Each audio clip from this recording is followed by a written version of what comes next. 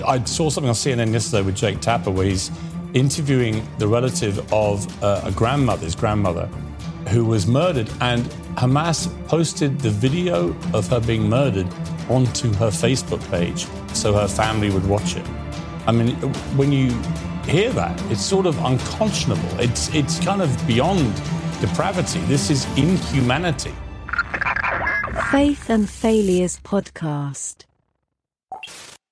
So, I don't know if you've ever heard of Ben Shapiro. He himself is a Jew, and he has this interview out right now with Sky News Australia. I highly recommend following them.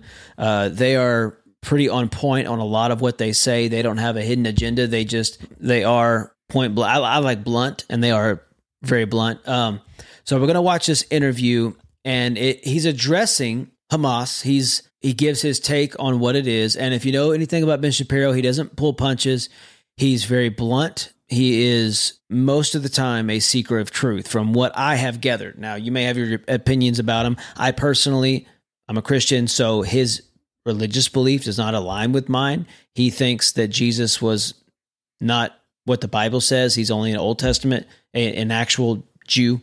So that being said, take everything that we watch on here, grain of salt. Make sure you look up and research on your own. But you need to understand what's going on over there so you can have some context of, you're going to see on news outlets, one or the other. It's always the way that it is. One over here, the contrast, the one over here. It's just, they're always pushing something. Everybody is pushing something, okay? No matter if it's Fox News or whoever you look at, everybody's pushing something. So just keep that in mind. You've spoken a lot about Hamas before. By the way, this is Pierce Morgan. I really like him. He stands for truth, even if it hurts some people's feelings. Called them evil. You did a second video called "Make God Avenge Their Blood," in which you said that Hamas, in some ways, they are worse than Nazis, which some viewed as a very provocative statement. Why did you say that about them? That's a bold statement. The Nazis, here's a phrase I'll never use again, at least the Nazis. So at least the Nazis attempted to hide their crimes. So the Nazis obviously mechanized death. They had an Einsatzgruppen units that drove up to Jewish villages and would mow people down. And then they would bury them, and then they would try to hide the crimes. And it took the Nuremberg team years to undig all of that material. In this particular case, you have Hamas terrorists who are murdering Jews in their beds and then live streaming it and celebrating it and bragging about it and talking about how incredible it is and blasting that sort of stuff out. The videos that I've been showing on my show, a lot of them are coming directly from Hamas. It's Hamas that is taking contemporaneous video of this sort of stuff. And that's a whole new level of evil. To celebrate this sort of stuff, to treat it as a triumph. I think the thing that people really have to realize here is this is not a military operation. This was not a military operation. People have compared this to, for example, the 1973 Yom Kippur War. That was an awful moment in Israel's history when it was taken by surprise by the combined Arab armies around it. But that was a military operation with a military objective, which was to seize territory. This is not a military operation with a military objective. This was an operation directed specifically at civilians.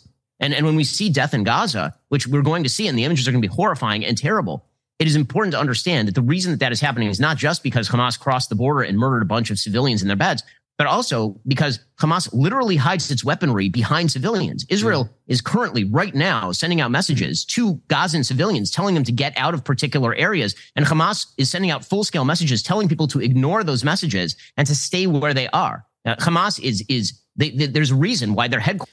They're even trying to sacrifice their own people. That is so evil. Quarters were for years located underneath a hospital. It's what they understand that the West, again, has a peculiar narcissism where we think we would never put our military hardware below a hospital. That'd be insane. And so if Israel blows up a hospital, it must be that Israel's doing that because they're targeting civilians. Hamas knows that. That's why they're doing it. That's why they're doing it. They literally hide their rocket launchers behind apartment buildings in the hope that Israel will strike back and have to kill civilians in the process. Israel cares significantly more about civilian casualties in Gaza than Hamas ever has. There have been so many horrendous images and videos. The poor girl from the music festival taken away on the motorbike was just bone-chilling to watch. I saw something on CNN yesterday with Jake Tapper where he's interviewing the relative of his grandmother, who was murdered, and Hamas posted the video of her being murdered onto her Facebook page so her family would watch it. I mean, when you hear that, it's sort of unconscionable. It's kind of beyond depravity. This is inhumanity. I mean, Piers, you're in the business of words, and I'm in the business of words, and I've found myself repeatedly over the last few days unable to find words to describe the kind of thing that we're seeing. And again, we stretch, I think, in the West, and I stretch as an American. I think we all stretch to try and find, what would drive somebody to do something like this. And the answer sometimes is that they're I don't know how to say this otherwise. They are not like you. Hamas is not like you. They don't think like you. They don't have the same priorities as you. They don't have the same values as you. And that means that any attempt to buy them off is bound to fail. And this is inextricably intertwined with the history. I mean, the fact is, Israel turned over the Gaza Strip in 2005. There were no Jews living in the Gaza Strip since 2005. The areas that were attacked in this particular terrorist attack are not areas that are in the so-called settlements, the Shtachim, in Judea, Samaria, what's called the West Bank. That's not the area that was attacked. The area that was attacked has been sovereign Israeli territory since 1947-48. And that territory was attacked from across a border that is entirely controlled by Hamas, which has utilized pretty much every dollar that has flooded into that region over the course of 20 years from America, from Europe, taxpayer dollars that have been used to build up these terror capabilities. And every time there are cement shipments into the area ruled by Hamas, Hamas has used it to build terror tunnels. Pipes that have been sent into the area ruled by Hamas that were meant to build sewage systems have been repurposed and used for rocket tubes. I mean, it's utterly insane. And to try and come up with some sort of territorial solution, this is really just a territorial dispute. It is not a territorial dispute. It is a genocidal group that makes clear its own intentions. I don't know how many times people have to tell you who they are before we believe them. The reason that I've been saying that Hamas is genocidal for literally my entire career is because they say in their own founding documents that they are genocidal. It's not as though they're attempting to avoid culpability or responsibility for this. They're literally announcing to everyone what they're doing and why they're doing it, and people are still trying to take their side. Now, you have to understand this too, that Hamas, even though it is represented by Palestinians, does not make every Palestine dweller a part of the Hamas. You got to understand this. You can live somewhere and be somewhere, and the rulers over you not hold your standards or hold your beliefs.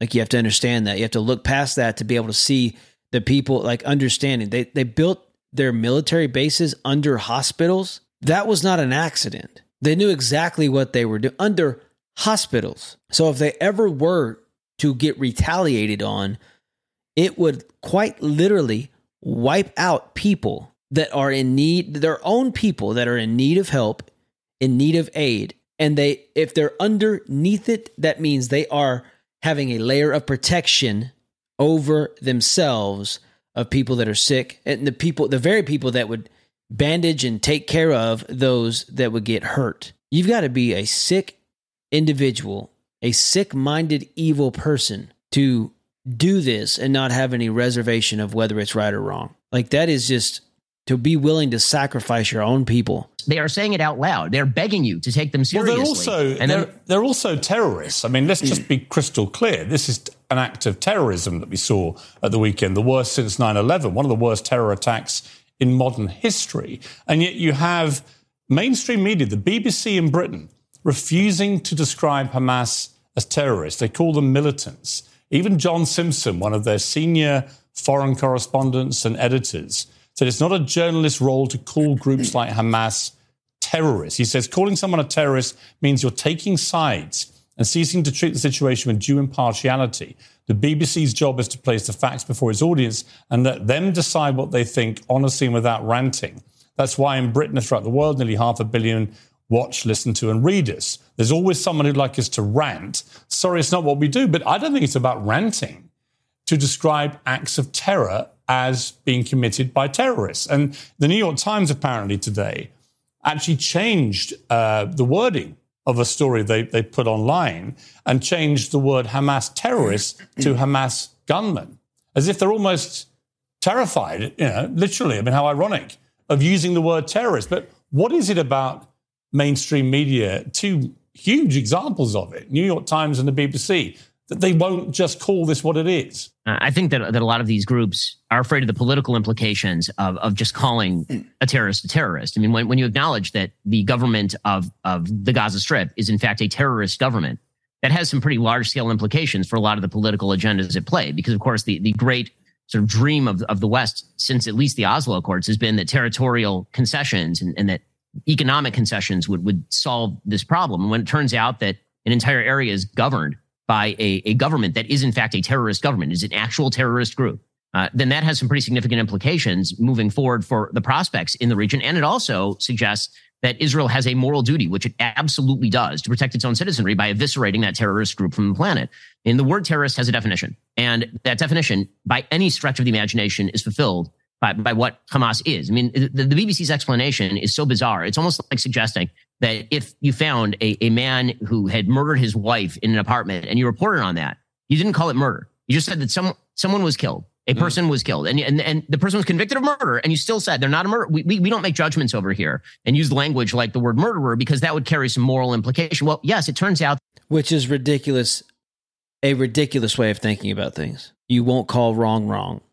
That murdering entire families, slaughtering entire families, burning them. I mean, some of the stuff that I've been tweeting out, which is stuff I'm getting, again, directly from first responders on the ground. I mean, just a few moments ago, I tweeted, I wish I didn't have to tweet out these photos, but I think people need to understand the consequences of failing to see evil for what it is. It was a photo of a group of people in a kibbutz called Kibbutz Be'eri, which is again near the border where 100 bodies were found. And they were attempting to simply escape, and Hamas stopped the car and burned these people alive. I mean, I don't know how you don't call that. What other goal could you have but to obscure the morality of the situation if you refuse to call things what they are? It boggles the mind. It truly does. I mean, So with this right here, you have to think about this. Like, what is it that is keeping people from actually wanting to call things what they are? Like, what is it? Why in today's society will we not say what is actually wrong, what is actually bad, and what is good? Because we have strayed so far from what God designed us to be, how he designed us to live. And so we have ended up making our own thing, our own morality. And this is what you get when you stray away from God's moral standard. You will not call evil, evil. You will not call good, good. You won't stand up for what is right, and you will accept anything that is wrong as long as it feels right. Feelings will manipulate facts every time. It will dismantle and destroy everything that you know is true in your heart and manipulate everything around you the way you see things. Faith and Failures Podcast. Thank you so much for listening to today's episode. It would mean a great deal to me if you download, share, and subscribe so you can be notified every time I put out a new episode. Once again, thank you, and see you next time on Faith and Failures.